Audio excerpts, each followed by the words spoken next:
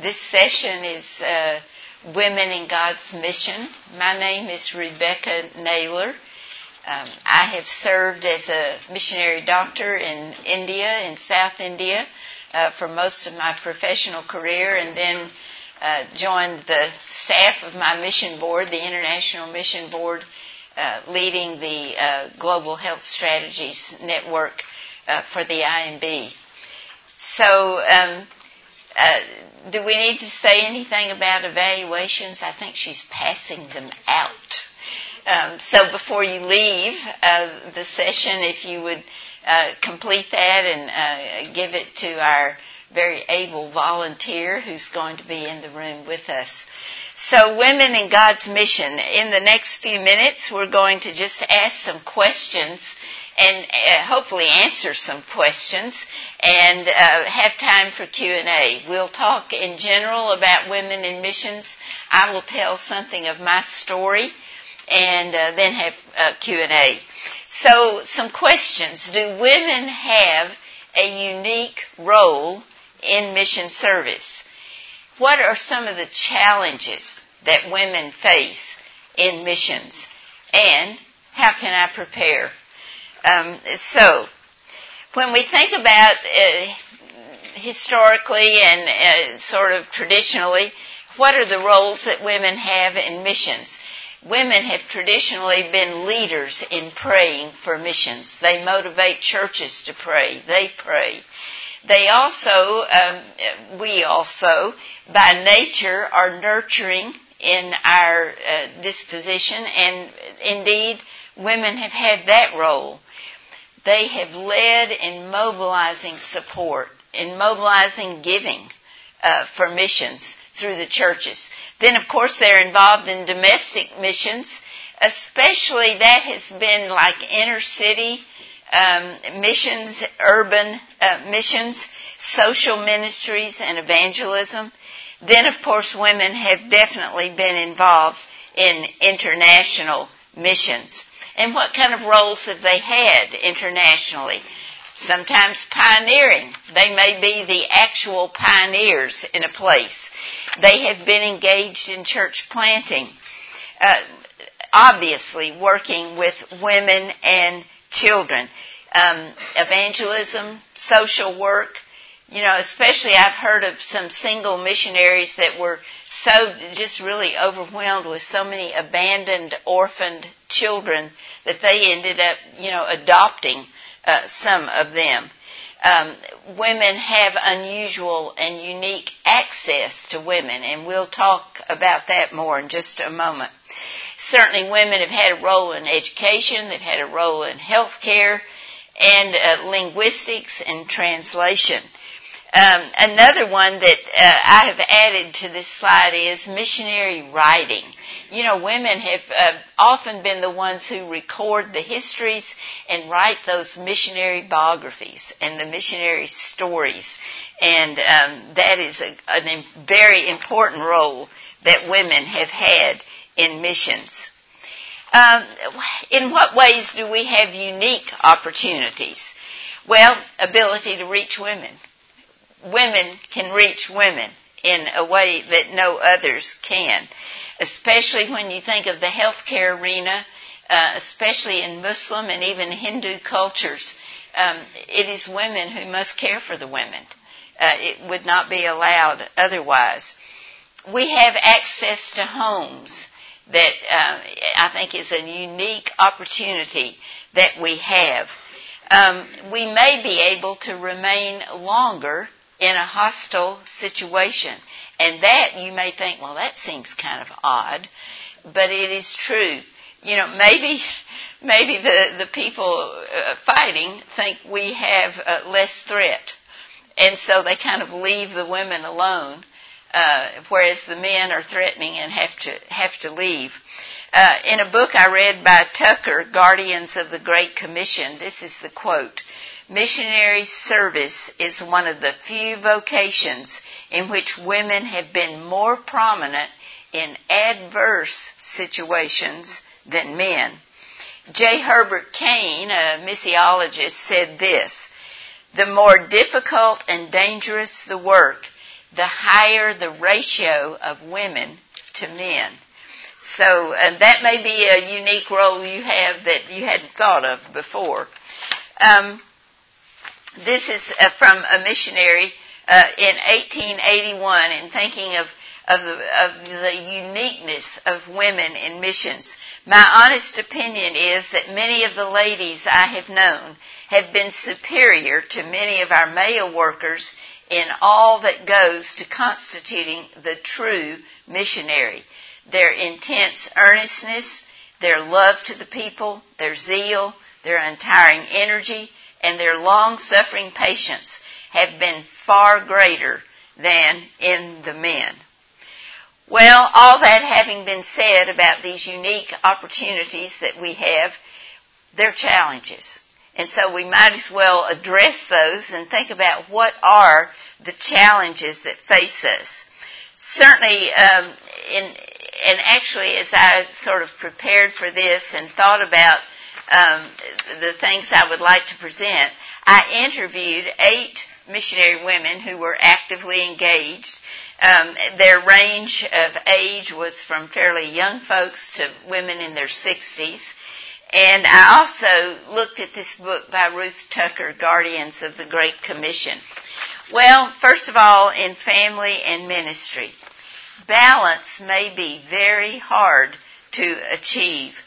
The woman may be a leader. She may be a healthcare professional, ministry, mother, wife, maybe school teacher, the lost people who are around her.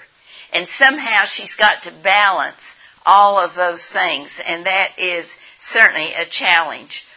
The husband's position, if she is married, may be dominant. And sometimes that can create some tension for a woman or be a bit of a challenge that she has to deal with. She may be homeschooling her children.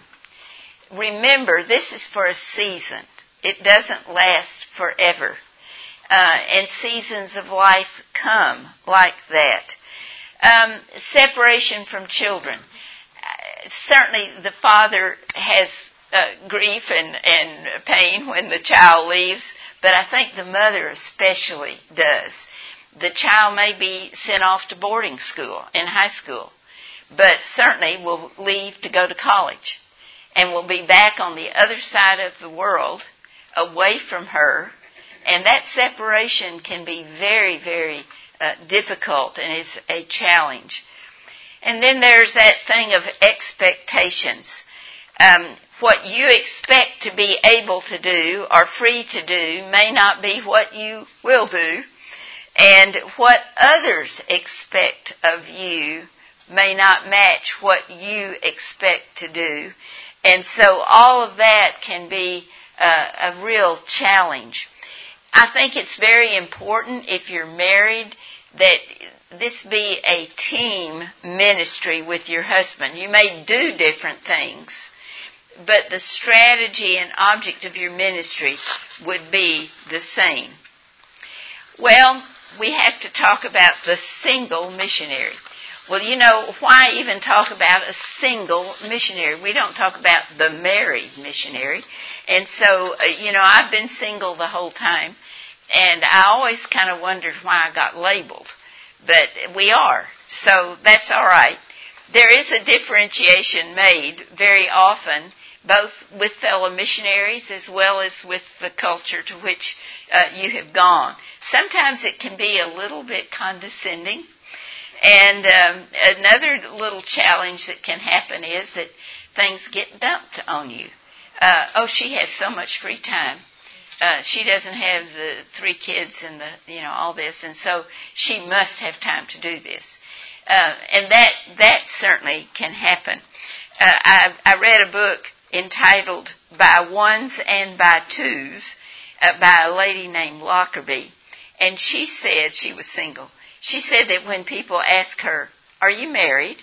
she would reply, "No, my husband died at birth." And that usually took care of the conversation, So maybe being labeled as an unclaimed treasure sort of patronizing. And then there's the issue that others may not know quite what to do with you socially, even your fellow missionaries, and certainly in the culture. But let me assure you, this is not peculiar to the mission field. This is true in America. And so that is just a fact of being single and life as a single, I think. Loneliness, that's another challenge. But let me assure you, this is common to both married and single. You can be very lonely in the middle of a lot of people. Loneliness is isolation, a feeling that you maybe don't belong. And that creates loneliness. Everyone experiences it sometimes. It's only when it becomes like all the time, like obsessive, that this is really a big problem. I think loneliness especially can happen if you live in an isolated place. Maybe you're the only family. Maybe your husband travels some with the work. You're stuck at home. You've got the homeschooling and the children, and he's gone, and there's no other woman that you can relate to, and you're sort of isolated. Well, you can pretty quickly fall into the dumps. Loneliness can be a problem. The single missionary that we labeled, maybe there's nobody there from your own culture, and so you have trouble creating those relationships in which you can, really have togetherness. Well, we need to address the challenge of sex discrimination. It is a reality too. So, first of all, you look at self-advocacy versus self-denial. Women are most commonly in the mission setting in the majority, but they may not be speaking out, or they may not be recognized to speak out. And when women missionaries demand equality, it is not self-advocacy. That's feminism. And a woman demanding equality in the mission community, that's not the same. I think it's really a form of self-denial. These women are totally committed to service and to their call from God to serve. And they have denied self in doing that. And so demanding equality, the others on your team have also responded to God's call. Submission and assertion. You say, well, that's kind of two opposite things. Well, they go together. It's a little hard to explain. Certainly submission is there as you've submitted to God's will and direction in your life. We submit to authority. We submit to the structures of the organization for which we work. That's just life. You do that. But at the same time, it doesn't mean you can't speak up. And it doesn't mean that you don't influence. You do speak. You do influence. And you do assert yourself in that sense. And so the two go together. They're not contradictory, but they go together. Another challenge, you are doing a job like the men, an equal job, and yet you don't have the voice at the table. You can't, you're not making the decisions. And that can be a real challenge. You think in strategy planning, in board meetings and things like this. Maybe you don't think you have voice. We must remember that in mission history, women have made, even if they weren't by position leader, they have had tremendous influence. Organizations like Missionary Aviation Fellowship, founded by a woman. Gospel recordings, founded by a woman. The LAMP method of learning language acquisition made practical. The concept of a woman. So, we have influence. And really all these things, they all fit together. Well, I want to tell you just a little bit about a lady named Lottie Moon, because she's kind of an example of some of these things. She was born in 1840, so she grew up in the 40s and 50s in Virginia. She was saved when she was an older teenager, and soon thereafter God called her into missions and to go to China. She was educated as a teacher. She was a Baptist. Our mission board would not appoint single missionaries. And then the Civil War came. And so the Civil War happened, and she was teaching school but could not get away from that call. And ultimately, in 1873, the mission board appointed her and sent her with a couple. So she didn't go alone. Okay. She was to teach. She was to start a girls' school. She did that. But she was very burdened about the villages that had no witness at all. And it was thought, well, she can't go live out there by herself, but she did for a long time in very isolated place. Well, she was not supposed to talk to men. Well, how can these men, these heathen men who are going to hell without Jesus, how can I not tell them about Jesus? So, of course, she did tell them about Jesus. And she was not to preach, but she raised up men who did preach. And churches were begun, and it multiplied. And so there you see just briefly some examples of submission, and yet there came that point of assertion. She spoke up.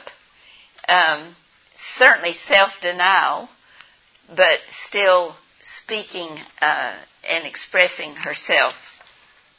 Well, so we know there are challenges. How are we going to meet them? And not only get over them, but actually make progress, and progress upward. So meeting the challenges. You need to be very, very certain of God's call. No matter, even if there are other challenges outside the fact of your being a woman, the only thing that keeps you serving on the mission field is God's call. There are going to come difficulties, discouragement, loneliness. So many things come. And you need to regularly review God's call. Not the need itself. Needs will be there, but that's not what called you. It's God who calls you. Yes, there are sick people. Yes, there are needs. Yes, we are to meet needs. But it's God who calls. Submit everything to God and just trust Him. As you think of meeting challenges and these, it's very important that you just give everything over to the Lord and depend entirely on Him.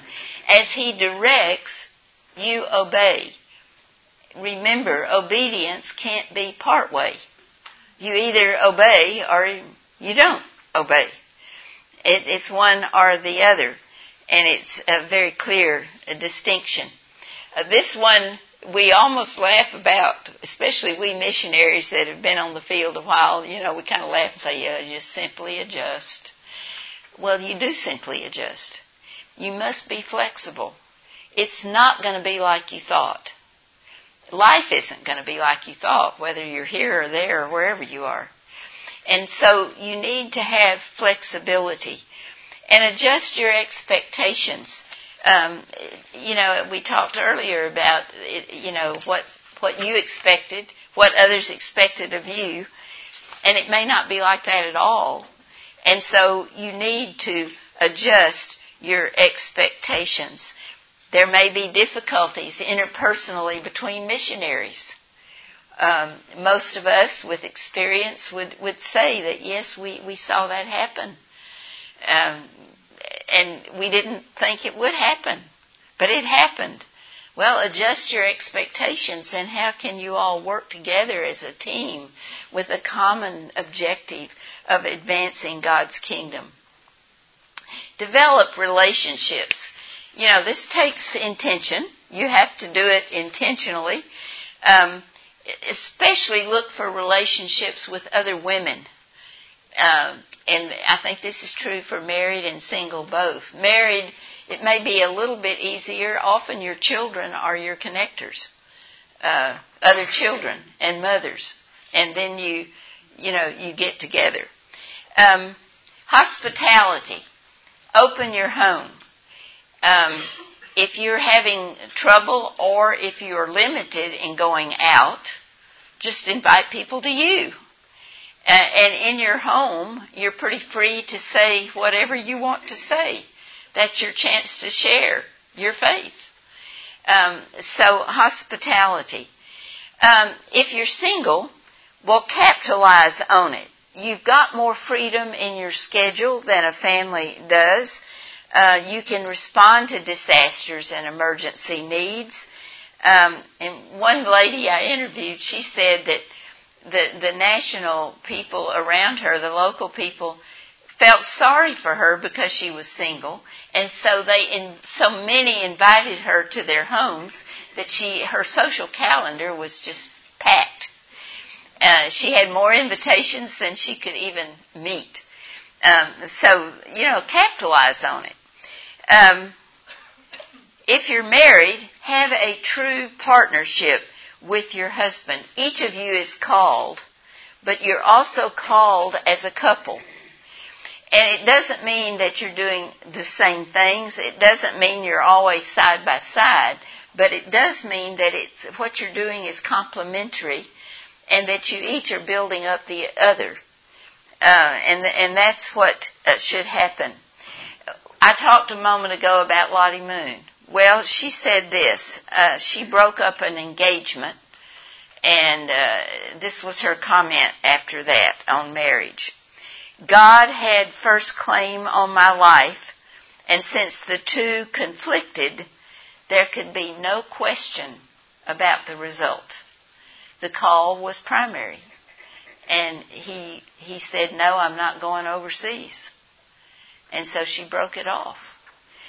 Well, most single people have not chosen that necessarily as the ideal, but still God is more than adequate and you will have complete fulfillment. Dr. Clara Swain was the first woman physician missionary to serve overseas, and she went to India in 1870. She was treating thousands of patients every year, and she had been there about 15 years when the Muslim prince of that area of India knew of her reputation, and he invited her to be the doctor for all the women in his palace. And so she gained access to this incredible top-level community. Just a great story, a rare opportunity to share the gospel. This is one of my heroes, Dr. Ida Scudder. Ida grew up in India as the daughter of missionary doctor parents. And when she went away to college, she had visions of finding a very fine husband and who would be comfortably off so far as money. And they would have a very nice house, and she was going to be very comfortable. And this is how it was going to be. So she went back to India to see her parents during one of her vacations during college. And in one night, there came 3 times a knock on the front door. The first time was a man who said to her father, my wife is in labor, she's in trouble, I need a doctor. And when he found out the doctor was the father, her dad, he said, no, a man cannot care for my wife. 3 times that happened, 3 different men. And the next day there were 3 funerals in the village. And this is how God called Ida. So God gave her the vision of a medical school for women in India that would train women to be doctors to take care of women.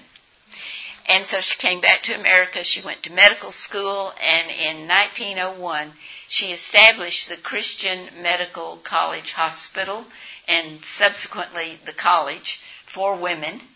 And today, that institution is one of the leading medical institutions in all of Asia. So Dr. Ida was quite a remarkable lady. She continued to serve in India until her death in 1960. Well, let me tell you a bit of my story, and then we'll have time for some Q&A. I served in the country of India, down in the south, in the city of Bangalore, where that circle is. My place of service was the Bangalore Baptist Hospital. I grew up in the home of a Baptist pastor, and I came to know Jesus as my Savior when I was 5 years old. I was in junior high school when I thought about medicine. And God put that there because I knew nothing. I didn't have a clue I didn't know anything. Soon after that, we had missionaries visiting in our church. And as I listened to them, God spoke to me clearly, personally, about medical missions. I was pretty horrified. I thought it was impossible. I didn't want to. I was too insignificant, and that in my mind was so big. I didn't want to leave home, so I kept very quiet. And I said nothing to anybody, including my parents. And for about 18 months, it was constantly nagging. I don't know how to describe it. It was just there. A sermon I would hear. My own dad was my pastor. Or a song, the words of a song, or it just kept coming. And after 18 months, I finally said, God, okay, I will do this if you want me to do it. Immediately, all that, whatever, was gone. There was peace. I was goal-directed, and I was going to move on toward doing this that God had asked me to do. Eventually, after late in medical school, God showed me that surgery was the direction He wanted me to go. This was the 1960s. You did not, as a woman, go into surgery. And I was told that this would be very problematic and probably not possible. But I felt sure that this was what I should do, and indeed did do. Went to Dallas, to the University of Texas Southwestern Medical School and Parkland Hospital, and did my 5 years of surgical residency. I was the first woman they had taken. They did not take another one during my tenure, and they did not take another one for another 5 years. I evidently didn't, maybe I didn't make such a good impression after all, but I survived. And as you can see there from the residency picture, I was pretty well alone. And so it was that I applied to our International Mission Board and was appointed to serve in the Bangalore Baptist Hospital, which was just at the time of my appointment was still being built. So I arrived in India at the beginning of 1974, and it's very important as a missionary, as you go to a new place, you must learn the language, and you need to learn the culture. You need to become a part of the community. This is essential if you are going to be effective. So the hospital itself was opened in 1973. It had been open a few months when I arrived. We're about to celebrate its 50th birthday in just 2 months. And I've been a part of the institution the whole 50 years. So this is going to be a very exciting, big occasion. By 1989, the management of the hospital was handed over to that Christian Medical College that Dr. Ida had founded years and years before. In the 90s, we began multiple educational programs, and all through the whole 50 years, the hospital has just kept growing and expanding. So what was my role there? I was a doctor, so obviously I saw patients, and I was a surgeon, so obviously I did that as well. I was not a gynecologist, but I did very much of that. And any missionary will tell you, any kind, not just healthcare, but anyone, you will end up doing things you didn't anticipate doing, that you maybe didn't train to do or want to do. Anyway, you do them. And so it was for the first 10 years, we had no gynecologist. I was female. I was a surgeon. It fell to me. And by then, I was so established in the community that it continued. So I did both general surgery and OBGYN for all of my years in India. Another thing that came to me unexpectedly, but it should have been logical if anyone had taught me, I began to have administrative responsibilities of all different kinds almost as soon as I arrived. But I had been there 10 years when I became the CEO of the hospital. I had never been taught about financial management, human resource development, all those neat things. I knew nothing. And with that, and with the clinical areas as well, whatever God asks you to do, He will equip you and enable you to do it.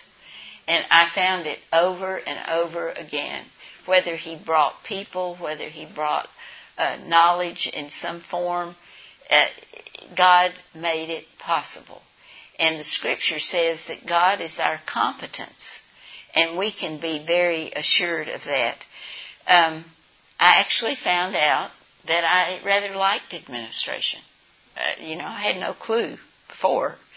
And I at first worried that, I was still seeing patients, but much less. And how could I tell those files about Jesus? I mean, they were files. And then I realized a whole new community had been opened to me that we didn't have access to before. There were all the lawyers, the architects, the contractors, the business people, just what you have to deal with. And yet that was a community in our city that were very difficult to access. And now I was having to see them on a fairly regular basis. And so, God is just so good in everything. Education, I was involved in teaching informally in the early years, and then we established the formal programs, residency training for doctors, allied health, the nursing school, chaplaincy training, and I was involved in accreditation procedures and curriculum development for all those programs. The most favorite thing I ever got to do was to teach in the nursing school. And I taught anatomy and physiology and loved it. It was just fantastic. Hospitality, I already mentioned this. I invited people home for dinner. It was good social life for me. And then, my first Christmas in India, I invited 4 ladies to tea. And I was, quite proud that I could find 4 ladies to invite to tea. And my last Christmas, I invited 250. And they were all kinds of people from all religious backgrounds. And the only times that they got to know each other at my house at Christmas for the tea. Professional people, doctors, lawyers, architects, business, our professional staff in the hospital, pastors. I mean, there were all these kinds of people, Muslim, Hindu, Christian, you name it. And it was a great opportunity to be friends, but witness things happened. I remember one day a Hindu anesthesiologist looked at a little small nativity scene that I had, and he said, could you tell me the story of that? I said, yeah, I could. I know that story. Another thing was music. If I had not been a doctor, I might have been a musician. But I figured when I went to India, it was just for me and it wasn't for anybody else. And so that was not true either. We organized a hospital choir, about 30 people, from an orderly to a doctor. I mean, there was all kinds of people in this choir. None could read music. They sang in harmony. They sang in English. And we gave concerts all over the city regularly. This picture was, we were filming a Christmas program for government television. And many opportunities we had for witness and good PR for the hospital. And in all the years that I was there, I was engaged in church planting, working with Indian pastors and evangelists. Lots of opportunity through the hospital.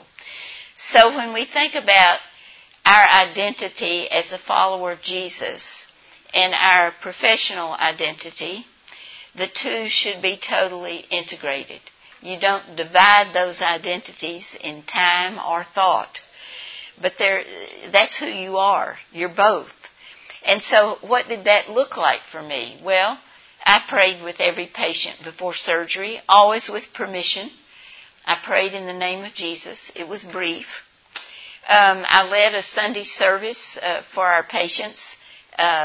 We used, most of you are too young to know about this, but flannel graph, figures on a felt board, telling Bible stories, and then presenting the gospel afterwards. And always we would say, if anyone is wanting to know more, please stay afterwards. And always somebody stayed. Always. Opportunities to share my own story of faith with patients. It would happen in the clinic. It could happen in the ward. And it may happen with non-believing staff as well. And then discipleship ministry, leading Bible studies, discipling younger professional staff in the hospital, gave great opportunities. And then I've already mentioned the church planting.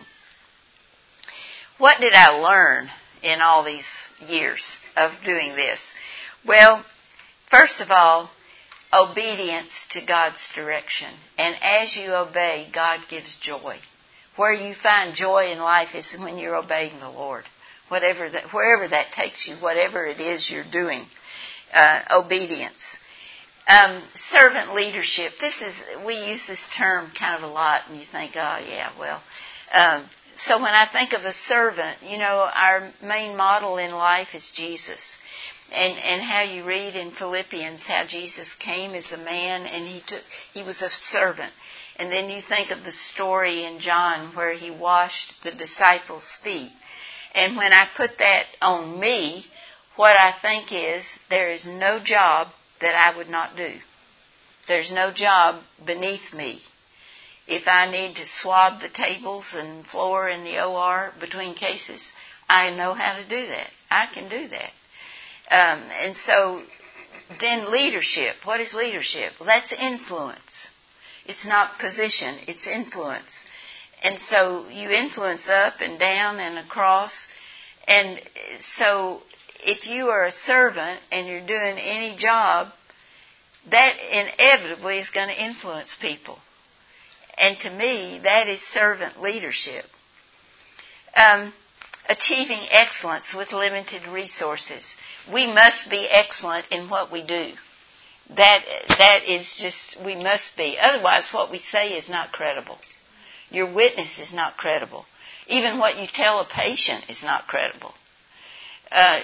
You must do it with excellence. I felt that way even about the maintenance of our hospital. Keeping it clean.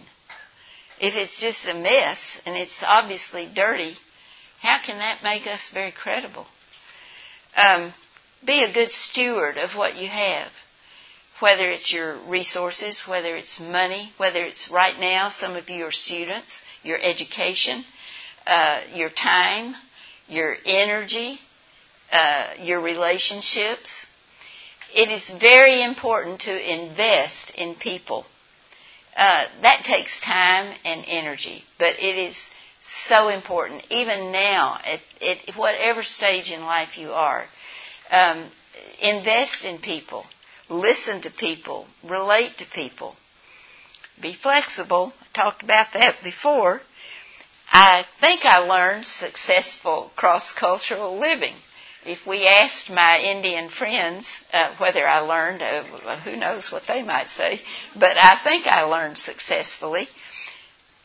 And perseverance in adversity. I haven't told you all the bad stories. There were. There are going to be. There will be adversities. Perseverance. What is it God wants for you? And I learned about that. Well, the hospital today is just continuing to grow. You can tell by the different colors of plaster that it keeps getting added to. This is a new nursing dorm. It's going to be 9 stories. We finished 4. Maybe the next 2 will come soon. These numbers, actually, pre-COVID, they were a bit more. And I think this year they will be above pre-COVID. And so this, coupled with our community health work, they're reaching close to 400,000 patients a year. And if you remember that no one comes alone to the doctor, so there's the family and all, easily touching 600,000 to 700,000 people every year, and almost all of them are lost without Jesus. The hospital today, 400 beds, multi-specialty, it's tertiary care. They're doing renal transplants, liver transplants, bone marrow transplants, all of that. The academics, we have courses in allied health and nursing, the postgraduate medical education, and the chaplaincy.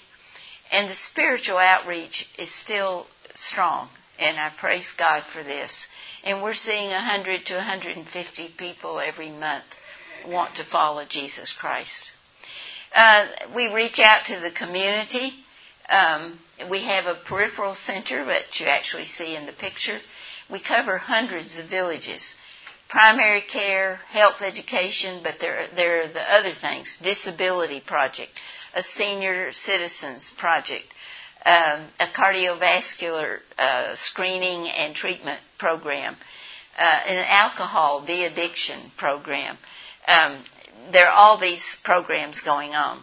Then we have the Urban Health Center, a slum in the city of Bangalore, 100,000 people in that slum, a Muslim population, and they're seeing well over 1,000 patients a month.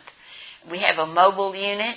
We have palliative care, hospice done in homes. We have 5 teams, 4 rural, 1 urban, and they're doing home visits. And then we take a breast cancer detection program to the community. On my 70th birthday, somebody showed me this verse. Since my youth, God, you have taught me, and to this day I declare your marvelous deeds. Even when I am old and gray, do not forsake me, my God, till I declare your power to the next generation, your mighty acts to all who are to come. And that is what I would declare to you today. God does mighty acts, and He is so powerful, and He is so faithful. Well, so what about you? I like to say that the healthcare professional is unique. My non-healthcare friends agree that we're probably very unique, but probably not in the way I think of. We can cross every geographic barrier anywhere in the world, every cultural barrier, every economic barrier. The king gets sick, the illiterate villager gets sick, all of them.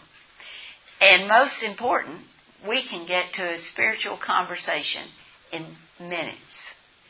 And there's really nobody else that can do all these things. Nobody. And with privilege comes responsibility. So next steps. Be sure your spiritual disciplines, your time with the Lord in His Word, in prayer, your fellowship with other believers, be sure all of that is firmly in place. Learn about the world. Learn about what the needs are. Learn about what's going on. Learn about where God is working. Connect with a missionary mentor. This can be good even if you're already a professional. A missionary who maybe is in the same profession that you are, and be able to communicate. All that's possible now. Read missionary biographies. I just think this is always fun and exciting and so instructive. To see how God calls people, to see what they do, what God does with ordinary people, the kinds of ministries they have, what all happened to them. Read missionary biographies. Share your faith now with others. Getting on an airplane does not make you start sharing your faith. So this should be something we as Christ followers are doing daily. Looking for those opportunities. There are people all around us in our student environment, in our workplaces, people who need to know the Lord. And if you think, well, I only deal with Christian people, as some of us in our jobs we do, well, we need to go somewhere and find those who aren't. They're right there in our neighborhood, probably. Look for cross-cultural opportunities now. The world has come here, and even in smaller towns, you'll find people of other cultures. The holiday season is coming. This is a great opportunity to invite them into your homes. Think about Thanksgiving and think about Christmas and what does it mean and how, in our culture, what is it, and because of Jesus, what is it? Prepare professionally. Obviously, you need to be well prepared. So in the missionaries I interviewed, one said, never set limits on God or be driven by your feelings, and know that health care can be the most effective way of reaching hearts with the healing of the gospel. I asked them the question, what gives you joy amidst everything else? And this is one answer: seeing friends come to Christ, giving someone their first Bible, baptizing new believers, partnering with local church, and working together. These have been life verses for me through all the years. Proverbs 3, 5, and 6. Trust in the Lord with all your heart, and lean not on your own understanding. In all your ways acknowledge Him, and He will direct your paths. 3 things we're supposed to do. Trust. It's total trust with all your heart. We're not to try to figure things out on our own, and acknowledge that He is God, and He has promised His direction, and He will keep every promise. So, this brings us to our opportunity for questions. Any questions you'd like to ask? Yes. Something that you wish you knew going into medical missions as a young person. She's asking what is something I wish that I had known when I started out. People ask me that, and I never quite know what to say. I'm sure it probably would have been helpful to know more things, but I think the bottom line is just being so sure of your call and your own faith in the Lord, and to know that there will be challenges. And I think the other thing to know is that you go to that new place as a learner. You go not with all the answers. You go in humility. You go to ask questions and learn. You will teach, yes, but they will teach you too. Yeah. Yes. I'm curious to know about the local people around you. When you say that the goal of the hospital is church planting, how do the local people around you feel about you making believers? She's asking about how the local people feel about the hospital goals of leading people to faith in Christ and starting churches. First of all, they come for health care, and they get health care. They get it without any qualification, and they get excellent care. So that is the basis. There's the gospel. The place is overtly Christian. There are Christian symbols. There's a cross. That's there. So far as the goal of planting churches, probably most folks don't even know what that is in that local setting. But we share the gospel within the hospital and in our follow-up work with patients. The situation in India today is one of growing persecution and restriction. The hospital is also having to be more and more careful. So far, they have been able to continue to witness. They've had to make some changes.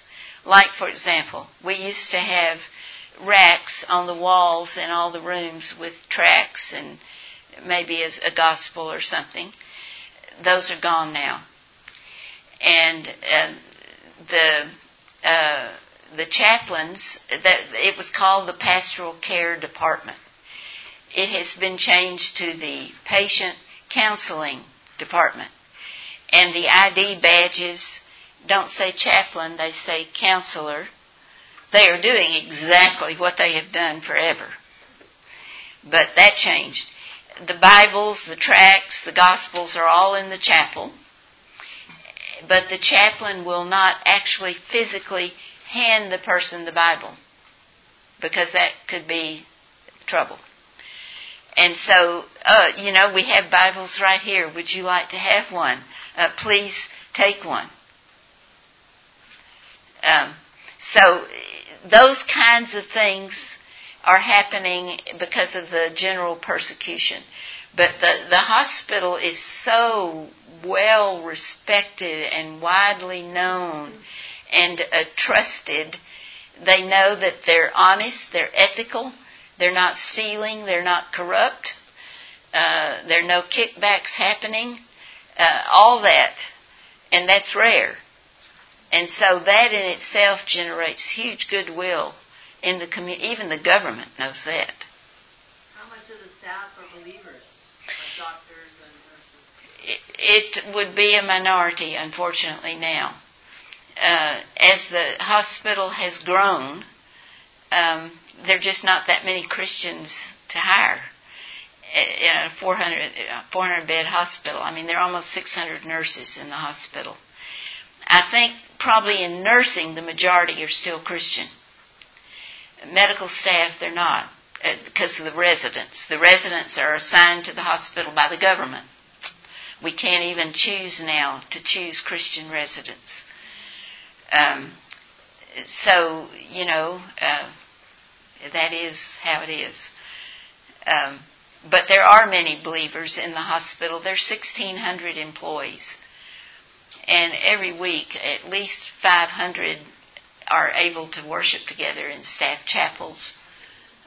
They just had staff retreat, and even with the shifts and the work schedules, over 500 came. So it's still there, but, as it gets bigger, that gets more challenging. Another question. Yes? When you first went over as a surgeon, what were the expected or unexpected responses of your team to you as a single woman, and how did you find it best to overcome some of those challenges? The missionary team.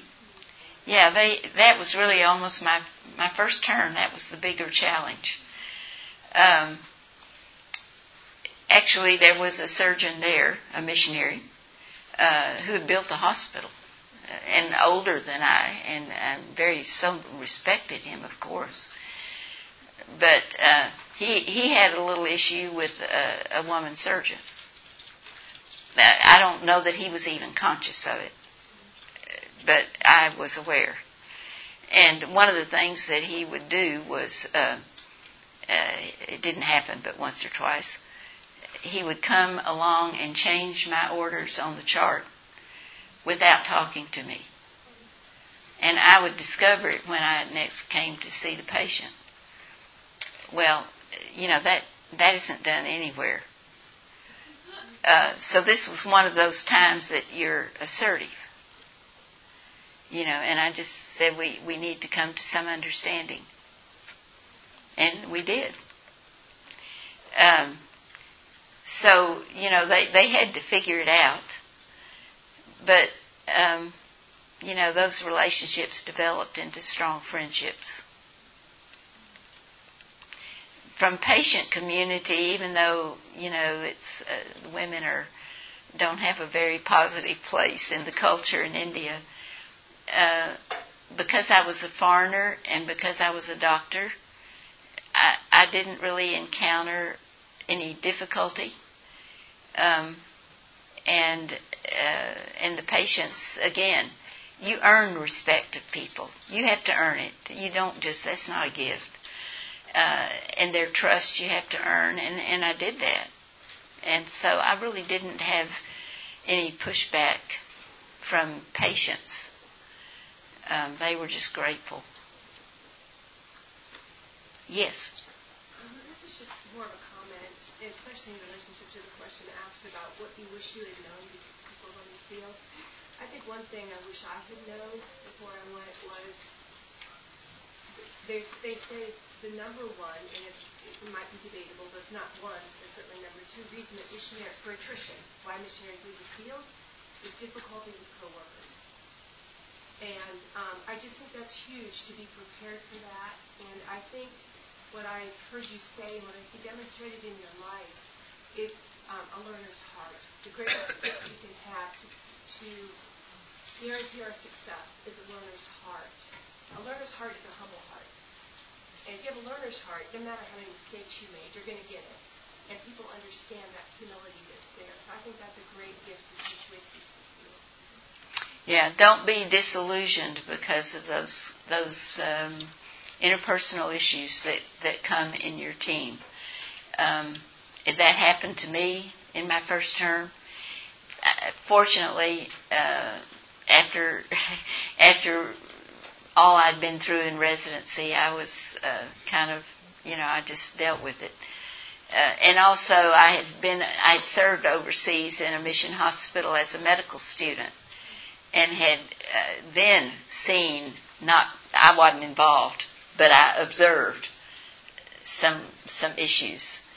So I wasn't disillusioned when it happened in my own experience.